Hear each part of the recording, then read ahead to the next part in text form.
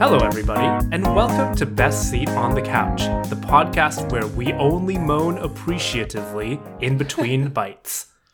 My name is Alex. I'm Iris. I'm Marcus. And I'm Michael. And today, we are joined by a very special One Piece guest star. That, of course, is Katy. Katy, thank you for coming on to the main portion of the podcast. Hello, I'm thrilled to be here for this most wonderful anime. Let's go! Woo! We've dragged you, enticed you, I should say, to the main podcast with, of course, another anime. We have spent 130 episodes cooking the perfect podcast. Oh my god. And you had no choice but to give us 20 points. Well, we do have Katy today because we are talking about the anime series Food Wars, Shokugeki no Soma. Directed by Yoshitomo Yonetani and produced by Studio JC staff. The series premiered in April 2015, running for 86 episodes over 5 seasons, with the most recent season concluding in September 2020. The series is adapted from the manga of the same name, written by Yuto Tsukuda and illustrated by Shun Saeki, which debuted in November 2012 and concluded in August 2019. The story follows Yukihira Soma, a high schooler aspiring to take over his family restaurant from his father, Joichiro, whom he constantly challenges to cooking contests to see who is better. But after Joichiro accepts a new job abroad, Soma is enrolled into the elite Totsuki Culinary Academy, where he is thrust into the unforgiving curriculum of the school. Determined to prove himself to his father and his peers, Soma aims to become the #1 chef at Totsuki and to defeat the legendary Council of 10, the top 10 student chefs at the academy.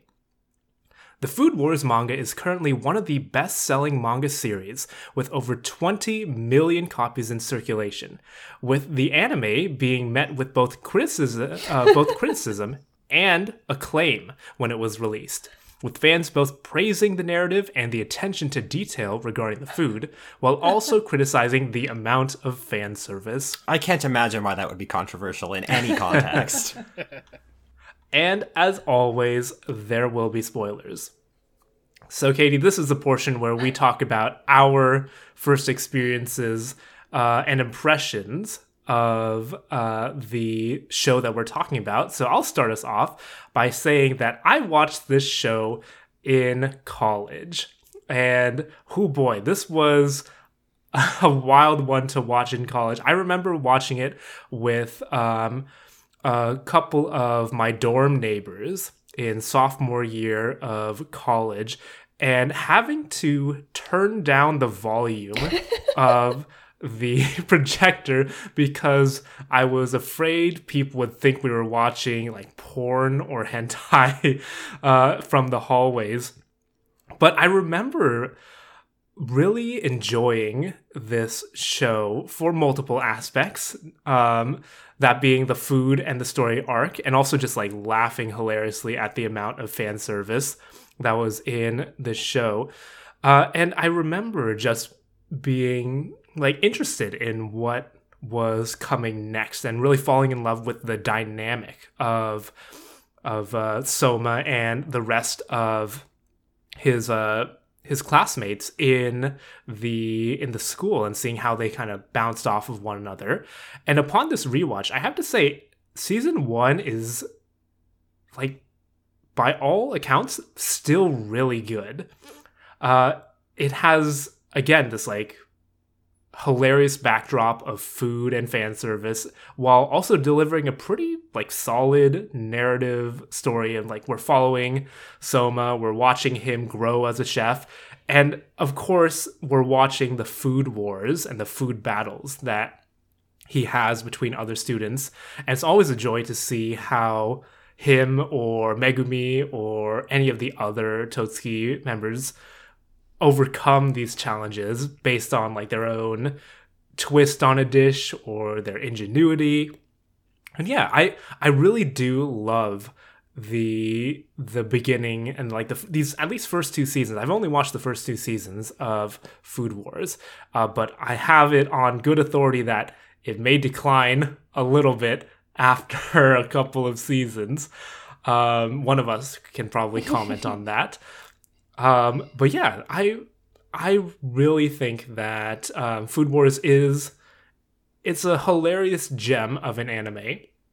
Maybe not probably shouldn't be somebody's first anime that they ever watch, otherwise they might get wildly construed ideas about anime as a whole. I mean, well, all right. Maybe it's representative. We can equivocate on like how correct or incorrect those impressions might be. Oh, Iris, I agree that it should not be anyone's first anime. Iris, you have opened the door to me bringing even more degenerate anime to this Since podcast. when? How? Just now. In what way? I dispute this. But yeah, I really do think that Food Wars it's just a great anime, and I always laugh whenever the heavenly music starts playing in any kind of food reveal scene. But yeah, that's my history and my experiences with Food Wars. But what about the rest of you all? What are your first experiences with Food Wars? So, this is Katy again. I didn't watch Food Wars until 2020. And it was right when we were like a couple months into the pandemic where the like fun part had worn off of being like, ooh, no work, we're like forced vacation. And it started to get, kind of scary. And the boredom was kicking in and the like pandemic crazies were kicking in. And I had just also gone through a breakup, and I had been laid off from my job at the time. So it was a not a good week for me. And I had a couple friends say, you should watch Food Wars, because I had been telling people I had been looking for something that was like only silly. I wanted something that was not romantic in any way, shape, or form because of aforementioned breakup and state of the world at the time. I was like, I can't have anything serious. I can't have anything romantic. I need something like dumb. And boy, this delivered. So had a great time watching Food Wars. And yeah, I mean, we won't talk about the later seasons. The last one, I would just skip it, honestly, for anyone that loves the show. Just watch the first few, call it good. But that's how I got into it. Yeah, it's one of those like a shame they never made any Matrix sequels kind of situations. Exactly, yeah. For the record, that is a reference. I like the Matrix sequels. I will go on record as saying that, but that's the joke, right? That's the like originator. Even Resurrections? Okay. Let's not get ahead of ourselves here. Yeah, That's exactly. the most recent one, right? Yeah, that is. It's a shame they only made 3 Matrix movies. Yeah, Just right. like how they never made a live action Avatar, The Last Airbender movie. Yeah, Like, what a that shame. There happened. is Cool. no movie in Boston. Yeah, I know. Dang. That's crazy. So I, like I do for many of the anime submissions to this podcast, watched this recently, within the last month or so. I genuinely don't actually know if everyone was required to watch every single episode, but because I live with Alex, I did have to watch every single episode of the It's contractually obligated. Yes, contractually obligated. Like, it's actually in my lease, anyway. The thing about this show, we schedule our episodes pretty far in advance, like a month to sometimes up to 2. We know what we're going to be talking about, what our future topics are. That's just the nature of how we run this, kind of behind the scenes, little peek behind the curtain. So the moment that Alex said he was doing Food Wars, mainly Michael and Marcus, I will say. It was mainly you two. But you two just started in on it, saying, oh my god, Iris, you are going to hate this. Iris, you're going to have a terrible time. This is going to be Iris's least favorite show. She's going to be so mad when we finally talk about it. She's just going to be miserable this whole time. So I went into this experience with not a small amount of preconceptions here. And I'm happy to say I had a great fucking time. I had a fantastic fucking time. This show is amazing. And I am so excited to explain to you why exactly the two of you were wrong. And anyone who has listened to me talk about anime on this podcast before knows that, very obviously the source of the assumption was, I have gone in against like fan service in anime. I think that a lot of fan service in anime really fucking kills the experience for me. And this is like fan service : the show. I don't blame you for thinking I would hate it. but you were wrong. So in your face. Marcus, it worked. We got it to work. It's like hook, line, and sinker, honestly. We did it. We were successful. Oh my god, is We're this out here 5D playing chess 4D going on? chess. Yeah, we're out here playing 4D chess. Over I never said I like all fan service. I said I like the show. Exactly, and that's why we did it. You told me I would hate this show so that I would like it? In some respects. I mean, all right. I guess. Congrats. So, I watched the first half of this show probably like a year ago at this point, maybe a year and a half. I believe Alex was the one that introduced it to me, along with Danielle. She was there too. And I also had a blast watching this show. It was like, it was hilarious, basically. And I think that also it's a really good food show. Like, I'm genuinely like, Yes. I get so hungry when I watch this show because it looks, Oh my it all God, looks yes. so delicious. And I all love, like, you know, I'm not a chef and I don't know a lot about food, but what they're saying about how to make the food sounds right to me. So I'm like, that's so cool that they thought about all this stuff. And without doing any research, I think like my brain is being like, some people have said that this, like, it's fairly accurate when it comes to the food. So that's cool. But yeah, so I rewatched the first half about a month ago at this point and finished the first season. I actually binged it really fast, just because I got strangely very invested into these characters and the story. Yeah, I think it's really good. I unfortunately did not get to watch any of season 2. I was going to, I just didn't get a chance. And unknowingly, it's not on any streaming service, which is very weird. But the third season is. It's not. The first season is on Hulu Plus for some reason. And then the third and beyond are on Crunchyroll, and I'm very confused. I'm sure it's just a license thing. But with that being said, I do think that the first season, the first season ends not at the end of fall selection, because there's still stuff to go, and so I was like just a little bit disappointed in that. But you know, as the first season, I didn't want like a complete experience, but I was like, I wish I had got to the end of fall selection, because I was genuinely interested in being like, what's gonna happen with the top 4 from each group, and it's really exciting. And yeah, I somehow genuinely are interested in these characters, and I kind of want to watch the second season right now. Excellent. I love your point about being like not a chef and watching all like the food science and discussion. I totally agree. I don't think I've actually learned anything from the show, but the show has made me think I've learned something from it. Exactly. It did make me reflect on what I knew when I was a kid and what I know now, because I keep having to remember that they're not drawn like they're, 14, but they are. And whenever they're like, what is chutney? That's something from India, right? And me, like a almost 31-year-old, is like, obviously. But then I have to remember, like, when I was 14 in like, a small town in California, did I know what chutney is? I mean, I think I did. But like, would, the average 14-year-old, depending on where you are in the world, know all of this worldly The average cuisine? 14-year-old who read Percy Jackson knew what chutney was. Yeah. It's a minor plot point. That's honestly overselling it. The word is mentioned a couple times in one of the books. This is really not relevant. Can we move on? Today I learned. I didn't learn. I learned nothing from this. I too watched this for the first time about a month ago, and I also kind of binged it.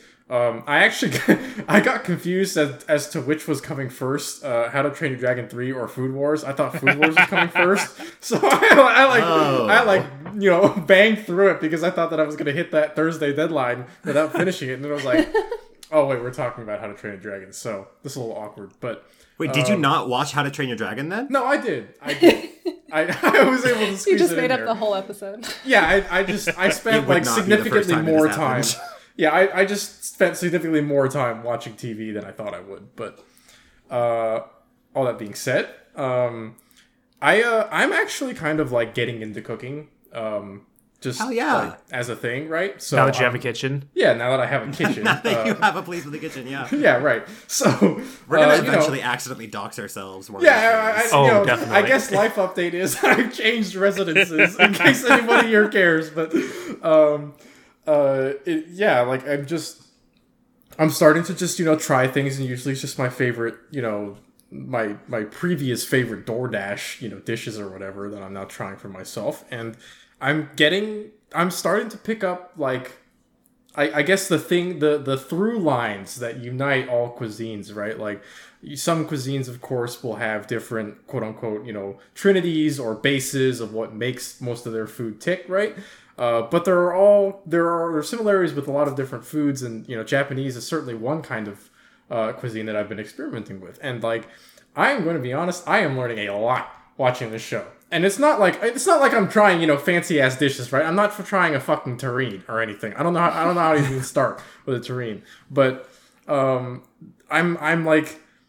watching him do this will go into my favorite moment, but when he does the chapelin steak or whatever, or however you pronounce that, with the Dawn episode, I am legitimately going to try and cook a chapelin steak. That looks incredibly good, and it's easy. It's just onions, or encrusted with the steak, right? That's pretty simple as far as cooking goes. So I'm pretty psyched about that. And honestly, like, the fact that considering that this is a fan service show, right? That there's like actual characters and they're like actually interesting and I can actually get myself invested in them. And it's not quite at the ridiculousness of Kill la Kill, which is another one of my favorites, but it's not trying too hard to, go crazy, even though there are some truly crazy moments in the show. It does kind of bring itself back down to earth. It focuses on the food. There's a lot of humor, but it's measured and it's placed in correctly and stuff, and I'm just really happy that this show is good. Like, it's just a worthwhile watch for a number of different reasons that I wasn't really expecting.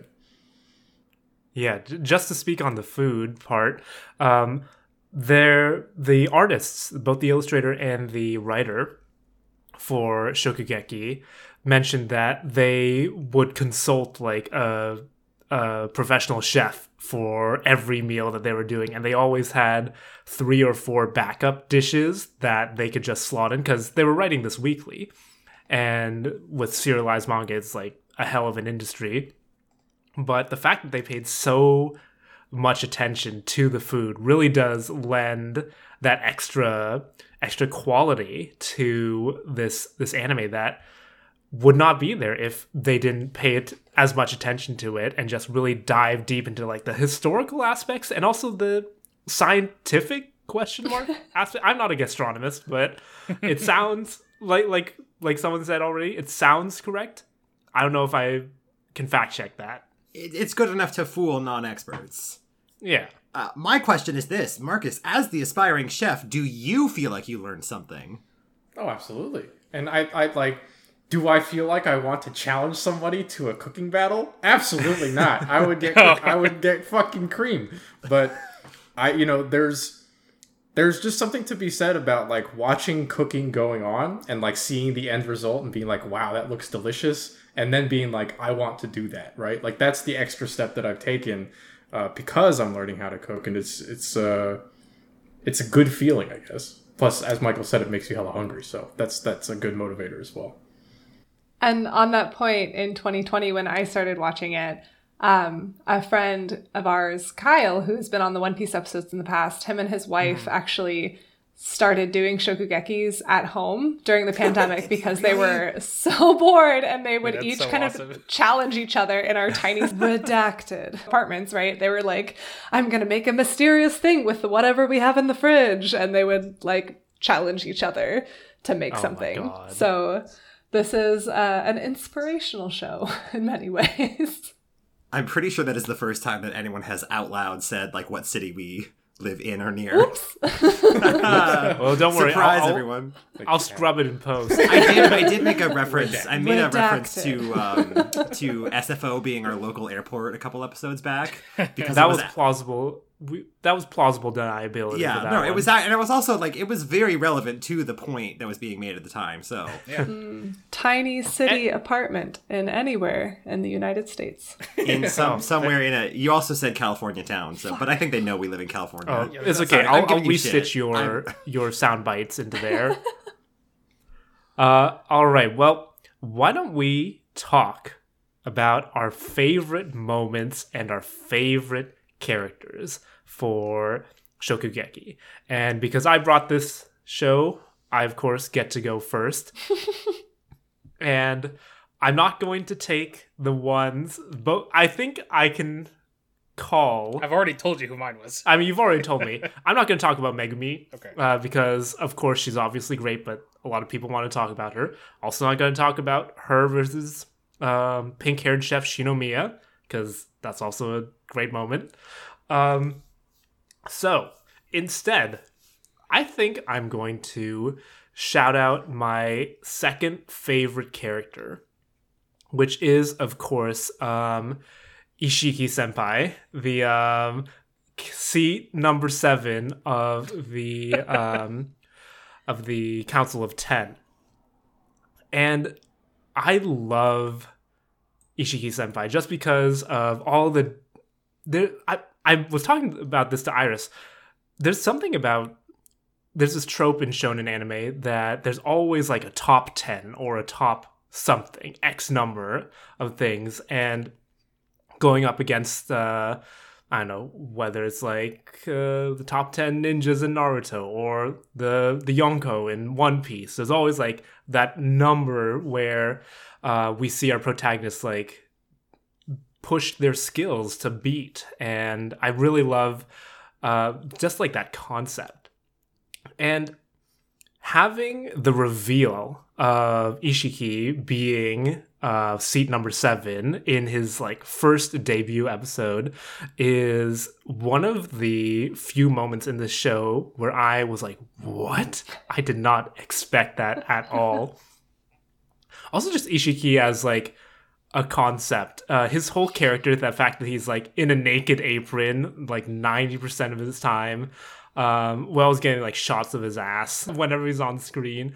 Kind of lends to that point that I know you're going to talk about, Iris. The fact that in this show, the fan service is equal. You At cannot be revealing my thoughts on this before we get to that point, equal. Alex. Yeah, almost equal. There's a big asterisk. Yeah. But the fact that he's there in the first place and that he has fan service at all, at least, is a point for the show. I mean, Kill la Kill had a little bit of that as well, but definitely not as much as Food Wars. And I think Ishiki is my favorite character just because he's hilarious and he's like another stepping stone for Soma in the future whenever he challenges him for the top 10 seats. As for my favorite moments, man, there's a lot of great food battles to choose from in the first season, but I think I'm going to have to pick the first food battle in the training camp arc with, I forget her name, but the brown-haired teacher that she tells them to go and make a Japanese dish from whatever you can find in the field here.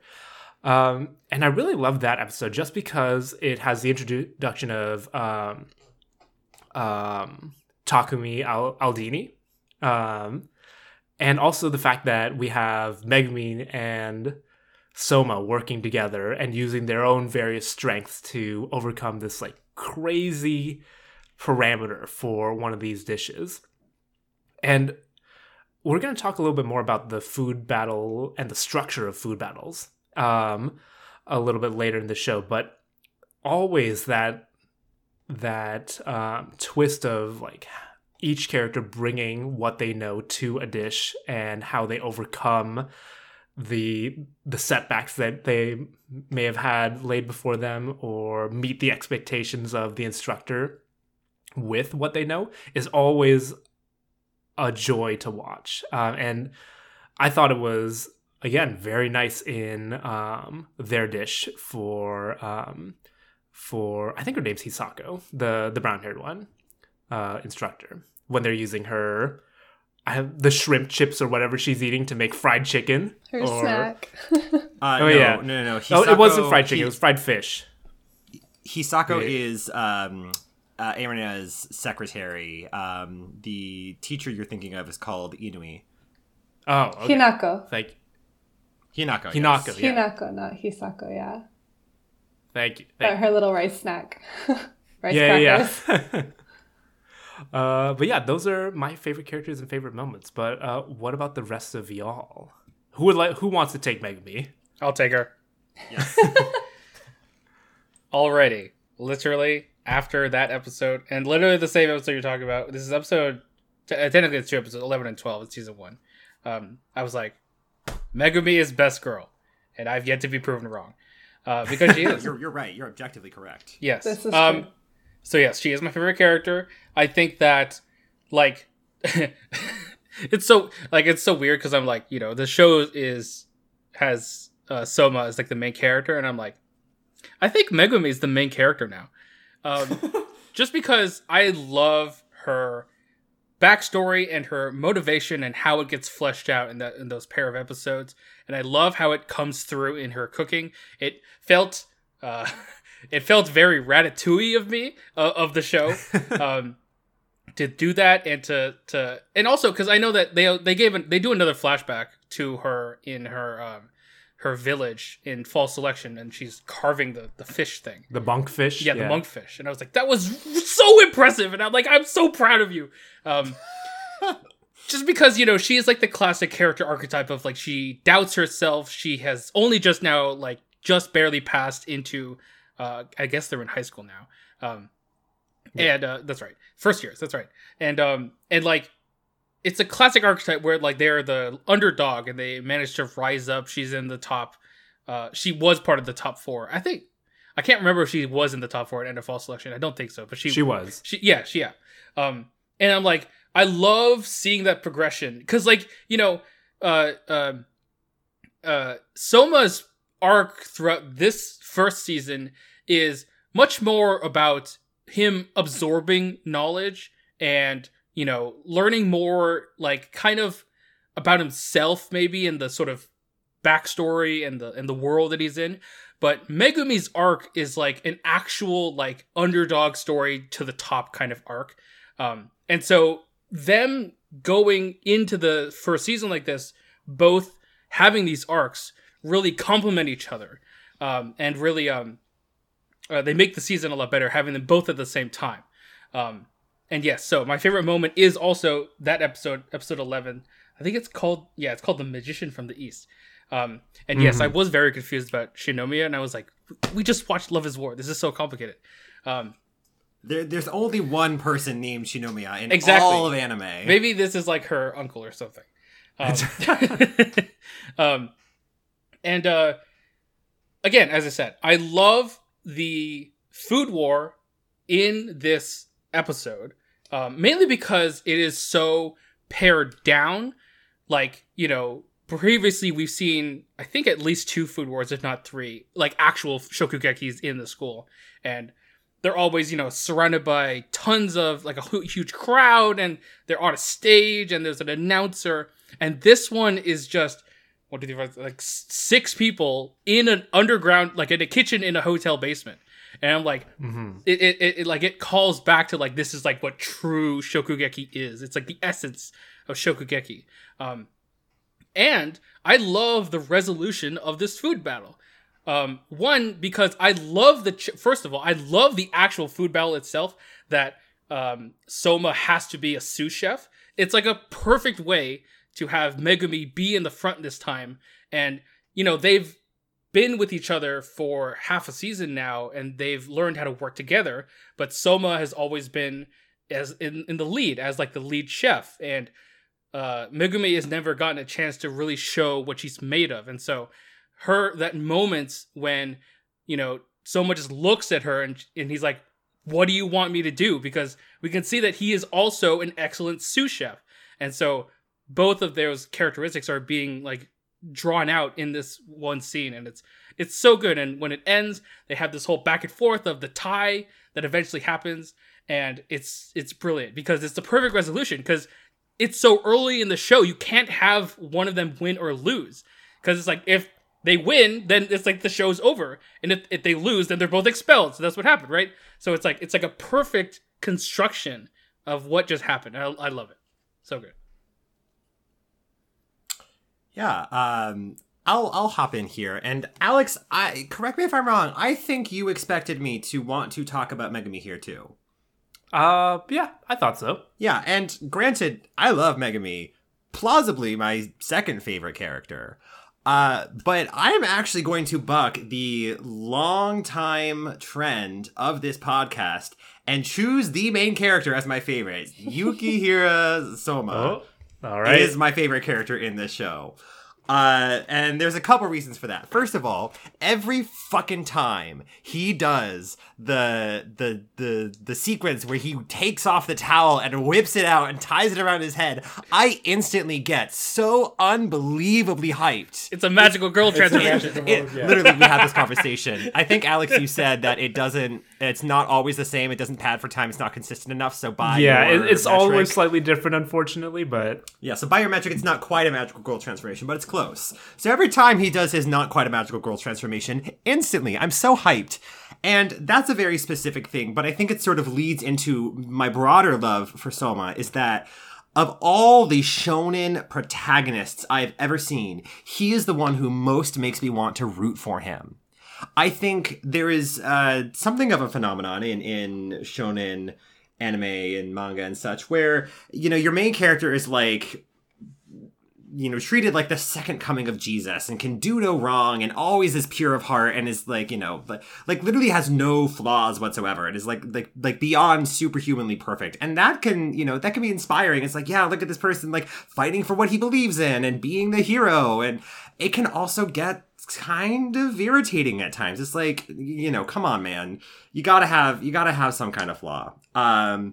And I do think that Soma, at some points, it's like, it is unreal the kinds of bullshit he pulls off during the season. Like, this kid is like, what, 15? And he's crazy. Like, and literally, there's a whole, like, plot point about him, like, just not losing, like, period. Like, every loss, air quotes, he suffered can somehow be spun as a win. Or not a loss in and of himself, right? I mean, the Shokugeki with Shinomiya, like...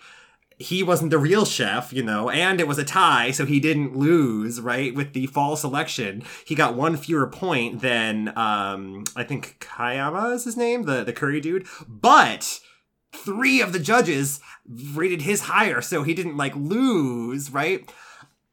But all this to say, he totally, fits the profile of a kind of character that might make me annoyed for being too perfect, and yet... Every time he gets fired up, I am right there with him. And I'm not sure I can put my finger on what about him makes me so willing to immediately, jump up and be convinced, to immediately, buy the whatever the fuck it is he's selling. It's because he's cute. We invite you on our podcast, and you come here and call me out. His dad is super hot. I don't disagree with that. His dad is super hot.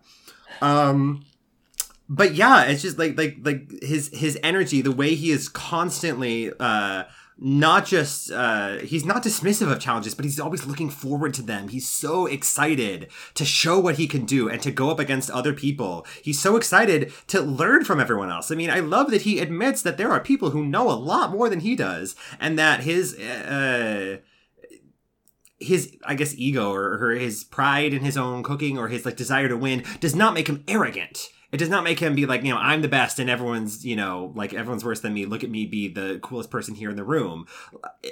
He's there to learn. And I love how much he admits that there are peers that he has who can teach him stuff. So I just love the guy. I love his sincerity. I love his enthusiasm. And I'm there to cheer every time he whips that towel off his arm. So for favorite scene, it's a little bit diluted, I guess. It's not one explicit moment, but I really, really love the sort of latter-ish half of the fall selection arc, where we get like one after another, like boom, boom, boom, boom, boom, these really close and focused, basically like personality or style profiles of all of the main Kyokusei cast.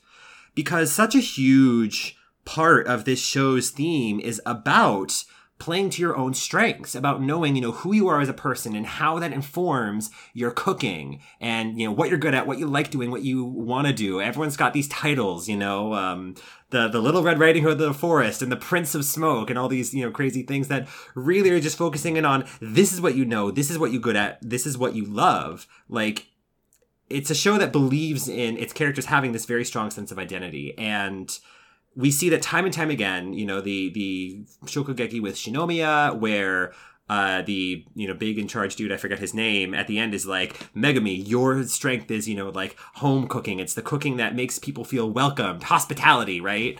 Yukihira's like kind of his devotion to the eatery and like his tradition with his dad, and it's like, I'm learning all this, I'm learning from the best, so I can go home and make Yukihira Eatery the best Japanese eatery in the world, right? Like, that's who he is. And we spend so much time with them that by the time we eventually get the chance for everyone else to have their moment in the sun, it's lovely. It's lovely to see everyone else have their time to shine. It's lovely to see all these characters who have honestly been like sort of a background role for most of the season. They haven't really had a whole lot to do, not by any fault of theirs, but it's lovely to get to see them blossom and show off their strengths. And, it really does feel like you can just sort of be happy for them along with all of their friends. I don't know. It's good characterization, and it was a lot of fun. All right, well, I was going to talk about Megami too, but I won't. I will shout out. I think the big cheese name is Din Gojima, and he is my second. You mean favorite. Dio? Yeah, he is my second favorite character because he is voiced by the same person who does Dio in the Japanese dub. So when he, it's uncanny actually. And then they even have that. I know what JoJo's reference you're referring to, Alex. I believe it happens in episode 11 or 12. It's with the cabbage or some shit. I don't know. But oh yeah, what he's like, cabbage a pig. Yeah. Shatters the ground. I was going to talk about Soma too. I think I'll just kind of talk a little bit more about Soma. Yeah, sorry. I'll talk a little bit about Soma too because I think, Michael, you had mentioned how the fact that both of them play off of each other so well is what kind of makes it ambiguous as to whether or not Soma like truly is the only main character of this show. Megumi, owns a lot of the screen time as well as a lot of the arc, the following of how we want her to succeed, perhaps even more than we want Soma to succeed, because Soma is already so skilled and talented when he starts. And I think that there's we'll go into like I guess I'll segue this into my favorite moment, which doesn't really have too much Megami into it, but I do also want to kind of highlight that scene, that one particular thing where they use the rice crackers and fry the fish, because I think that's like we get that, and that's basically Megami just doing whatever Soma asked her to do. And Soma's like, you did great because you did everything I asked you to do, and it's like, well, yes, that's great, but Megami could be doing more. And then pretty much immediately after that is the terrain and getting to see Megumi, take the stage. And of course, as you pointed out, Din is like, no, you're the sous chef, Soma. Megumi is taking charge here. You are letting her, create the dish as she wants to see it. And I think that was very well crafted. I think that entire arc, that entire 4 episode-ish arc of the training camp was very well designed from that kind of, increasing power level perspective, if we want to put it in that way. My favorite moment is actually the second Shokugeki that happens on screen. So I believe this is the one against Nikumi.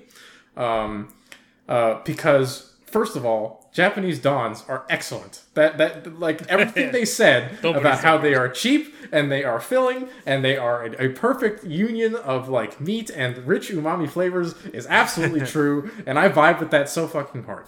But also, And I also talked about how the chaplain steak is like, whoa, shit, that looks pretty cool, and it's something that I've never seen before, and I'm actually interested in making that. But beyond that, I think it actually lends credence to, like, obviously we're introduced to Arena as a character as being, like, the Satsuki of Kill la Kill, right? She is on top. She is a, badass bitch, and she hates Soma for no apparent reason other than she hates his guts. So he makes her feel things that she doesn't want to feel, Marcus. What do you expect her to think about him? He gives her the anime fang. That's what happens. But like, we get introduced to one of Arena's lackeys, Nikumi, or Ikumi is her actual name. Nikumi is her nickname.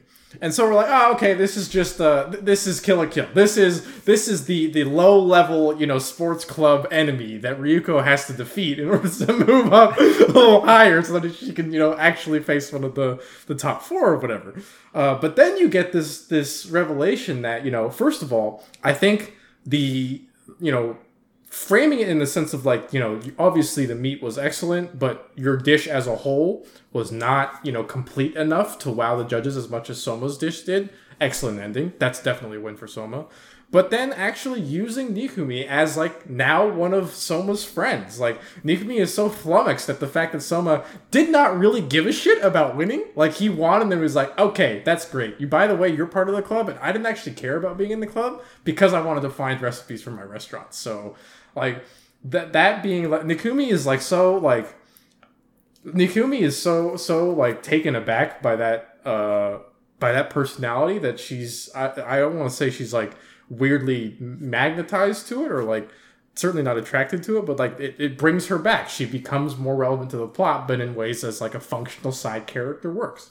And I think that's excellent because, like, again, another thing about a lot of fan servicey, animes is that sometimes they will literally just cast characters aside. They become, like, caricatures of themselves for one episode, and then you laugh at them, and then they're gone. They never come back. But this time you took a character that seems to be very shallow and has no depth to her, and then you bring depth to her. She her meat is what becomes the replacement fried chicken, the chicken karage. Yeah, the fried chicken wars. In that arc with the fried chicken wars. Like, that's great. That's excellent. I loved every bit of that. So I'm very impressed with that. Again, it's depth that I wasn't expecting to see, but was very happy to see at the end of it. And that kind of steals a little bit what I was going to say, Marcus, because, I mean, yeah, sure, we all love Megumi. Obviously, she's the hero of the story in season 1. But I think, yeah, my favorite characters in season 1 are all the side characters that get, like, absorbed into the crew. And Nikumi is number one in that for the exact reason that you said. Like, she is such a two-dimensional character. I mean, there are parts of her that are very three-dimensional. But she is introduced as such a side character, evil villain, that then becomes part of the crew. And at the end of the season, is all together with everyone, complimenting Yuki's, duck just by looking at it, so she becomes such a wholesome character a little bit, and not just like becomes part of that club to make donburi, but like continues to make rice bowls throughout the entire season as her dishes. And so it really shows that growth, I think, a little bit for her too. So even though she's a side character, she has her own path and her own journey that she's on, which in other seasons of this show, I think they do a really good job developing everyone in that way.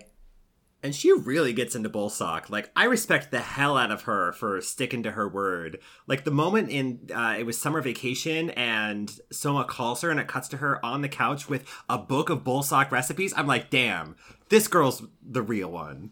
Seriously. And so it's such a great thing to include, that it wasn't just a, low-level villain that he defeats in early school years, but that she has her own journey that she's on as well.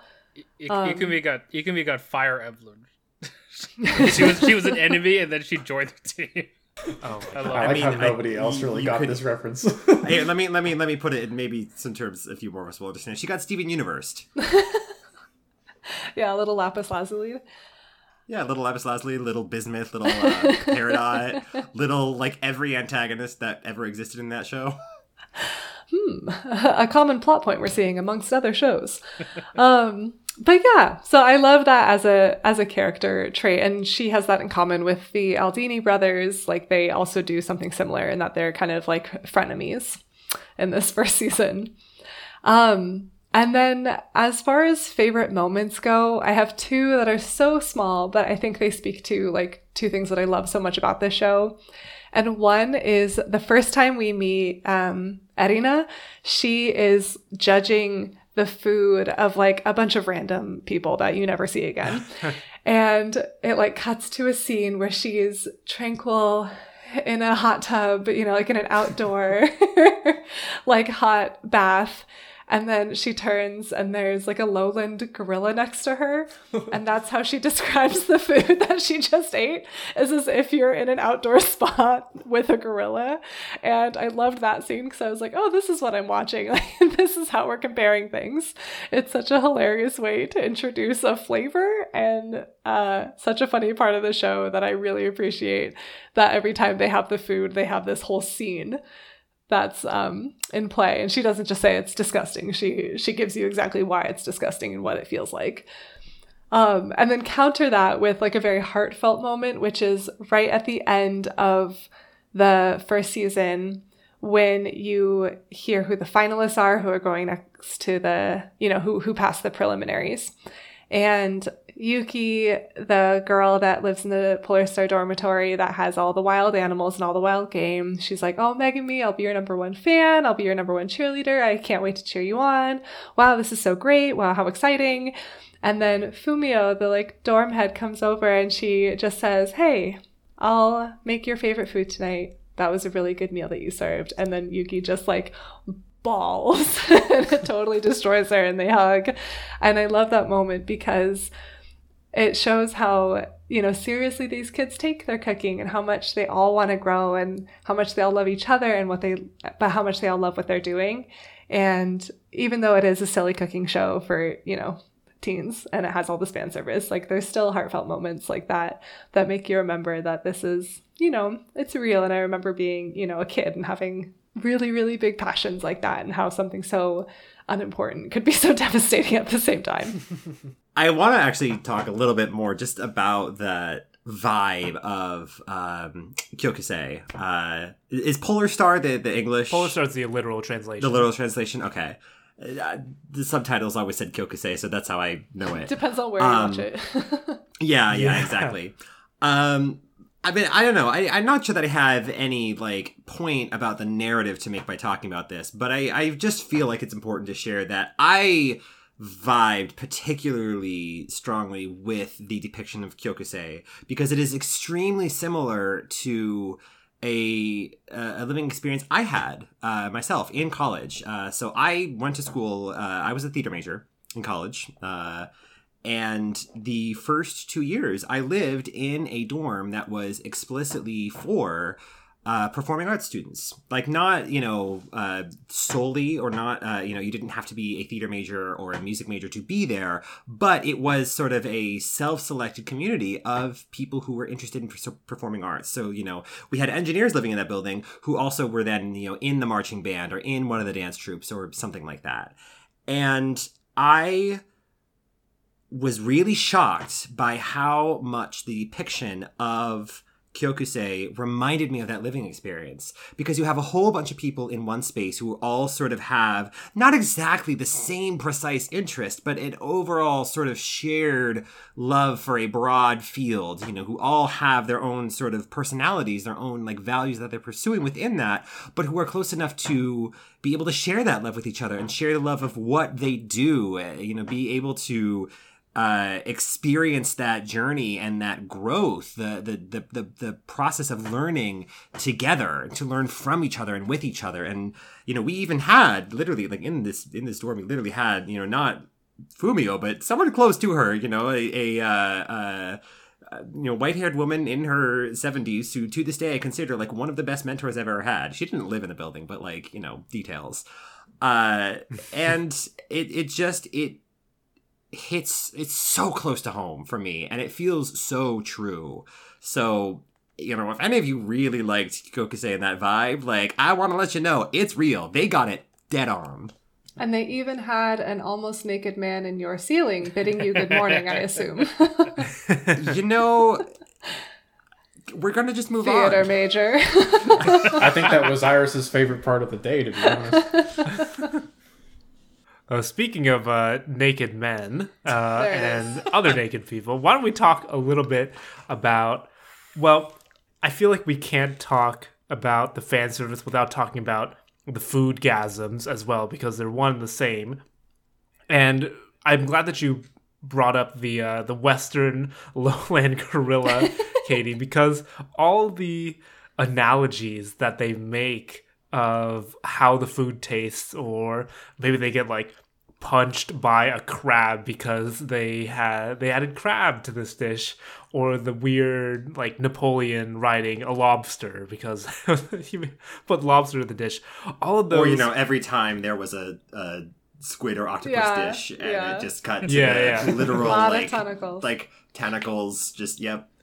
Yeah. So I wanted to get your opinions on the foodgasms and the fan service, and on what if that detracted from the experience upon your first watching, or if you became slowly jaded to it as time went on, as I feel I may have when I first watched it. Yeah, I think this show is very good because it is very good at desensitizing you to all of these images. After a certain period of time, I was like, yes, this is the show. And I think that it does a lot of work with the fan service, to be honest, in some cases, maybe not all cases. But I think what it does is it makes the food eating experience truly like exciting, because I'm always looking for like, how are they going to react to this one? And it always made it fresh. Like, I think that in the back of my head, I'm like, watching this show and the characters are giving their opinions on the food. And I'm like, why am I watching Chopped, but in anime form? Now, if Chopped had foodgasms on the show, that would be even better, but because Chopped is a great show. But I think that what it adds is it adds this level of excitement that is not there when you're just eating food, because eating food is a very like personal, we're not actually eating the food, the characters are. And so how do the writers and illustrators express how freaking good this food is? Like, they can't just say it, they're actually showing it, and I really appreciate that. I think it's done very well. Show don't tell.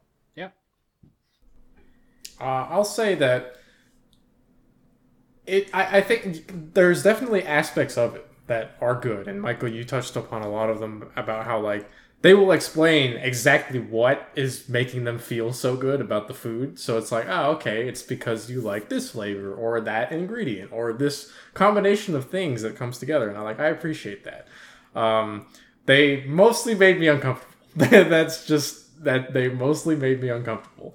And as soon as Soma is introduced as doing like the weird kind of quote unquote experimentation with the squid tentacles, or like the grilled squid tentacles, I was like, I know exactly where this is going. I'm not gonna like it when it comes on screen. And then it came on screen and it was like, I was right. I didn't like that. And then it happened again, and I was like, I did not like it the second time either. But holy shit, this is the plot twist. Marcus was the one who was upset with the fan service the whole time. Uh-oh.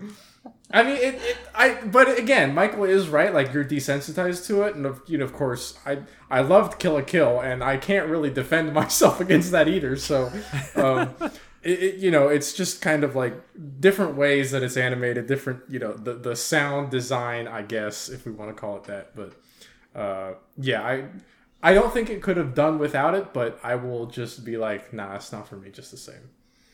Yeah, I think that the parts where I get uncomfortable is when it becomes like a little bit too porny, where they're like, and they're like get all fidgety.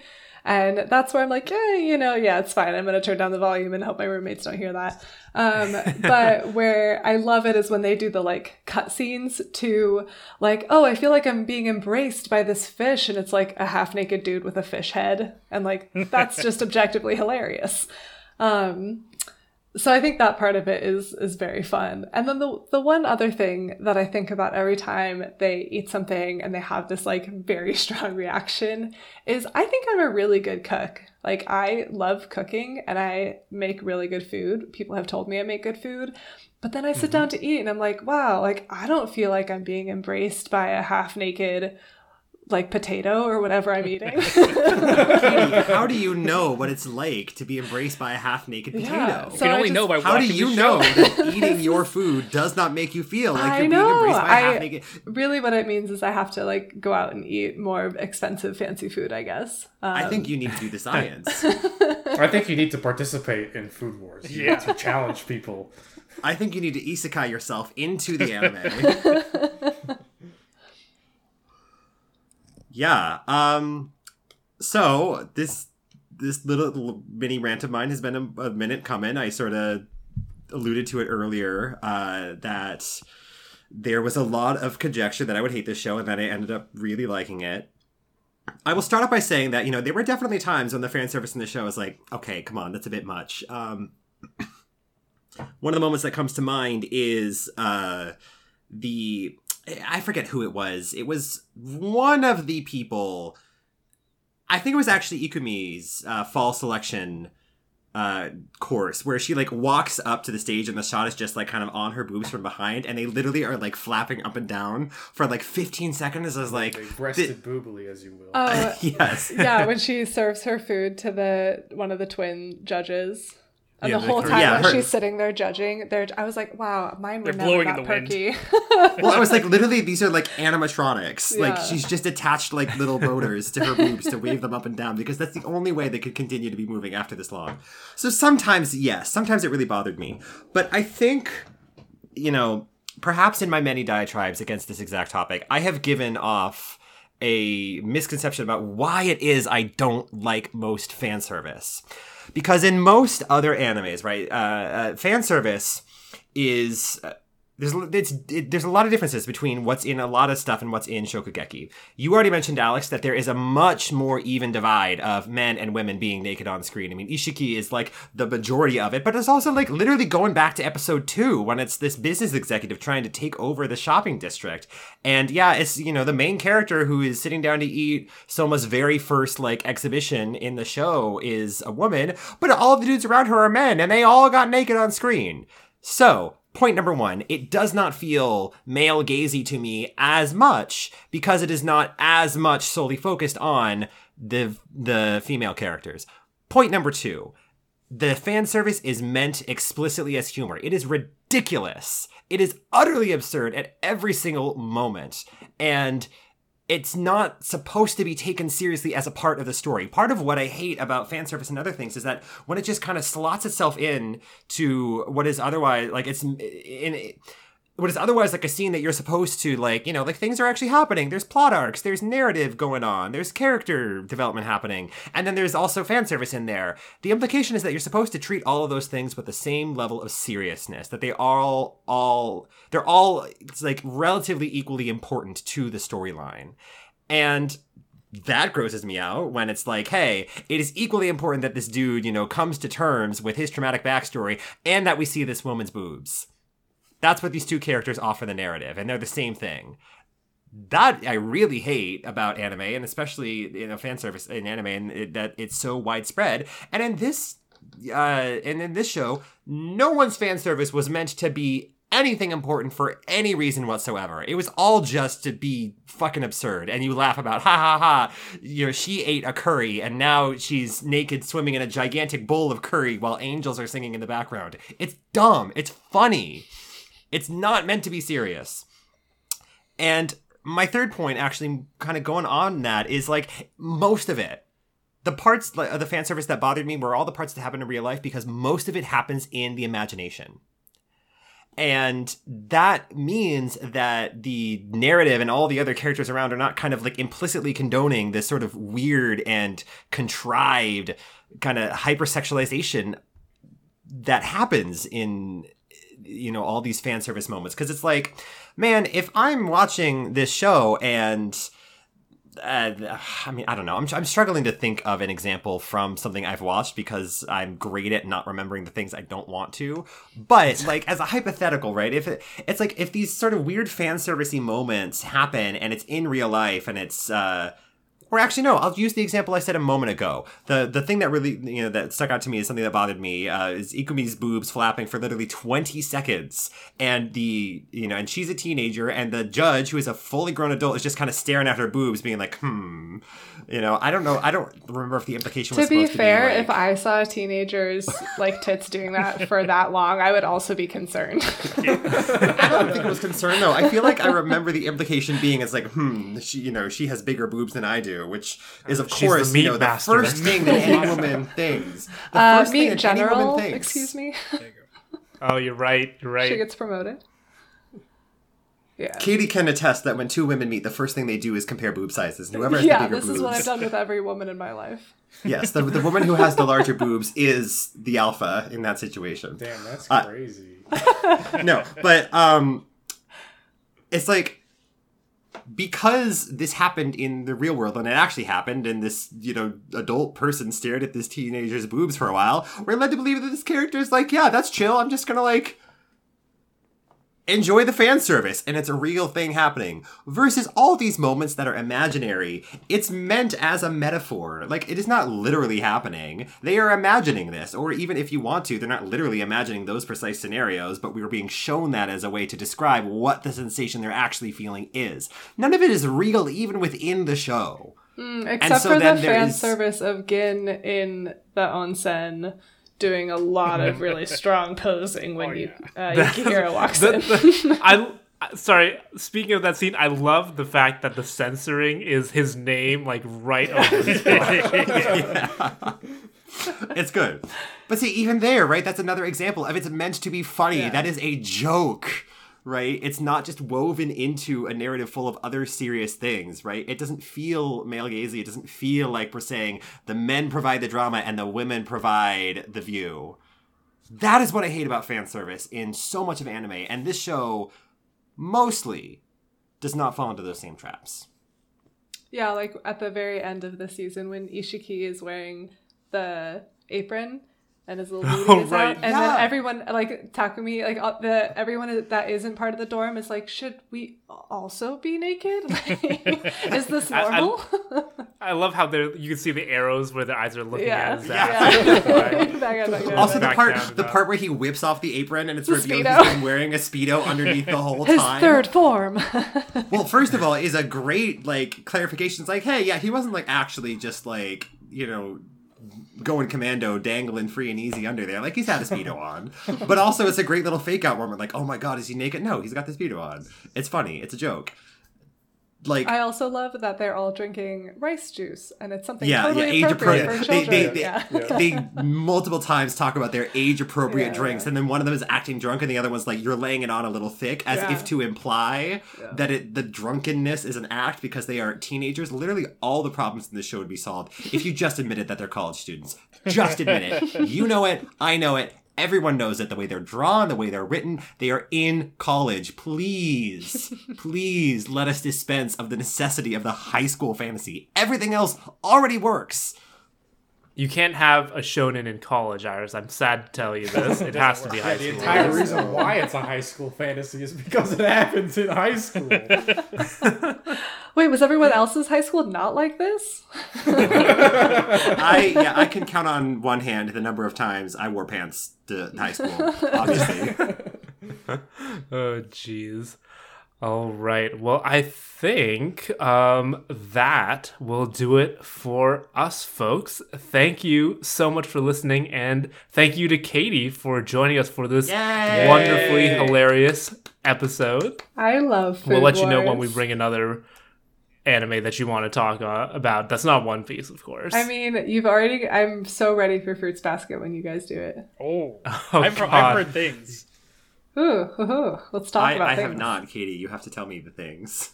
Oh boy. All right. But this week's video that you can watch online that is thematically relevant to us and is animated is called Opened by Nat Nathanik. So go check that out for another restaurant-themed short animated video. And next week, Michael, you are bringing Surf's Up to the podcast. I haven't watched that movie in such a long time, but I'm excited. And please email us at bestseatpodcast@gmail.com if you have a show suggestion or just want to tell us about your own favorite moments and characters. Thank you to Ben from the Real Beast podcast for our intro and outro theme. And once again, thank you so much for listening, and you will hear from us next week. Bye-bye. Thank you. Thanks, everyone. Bye.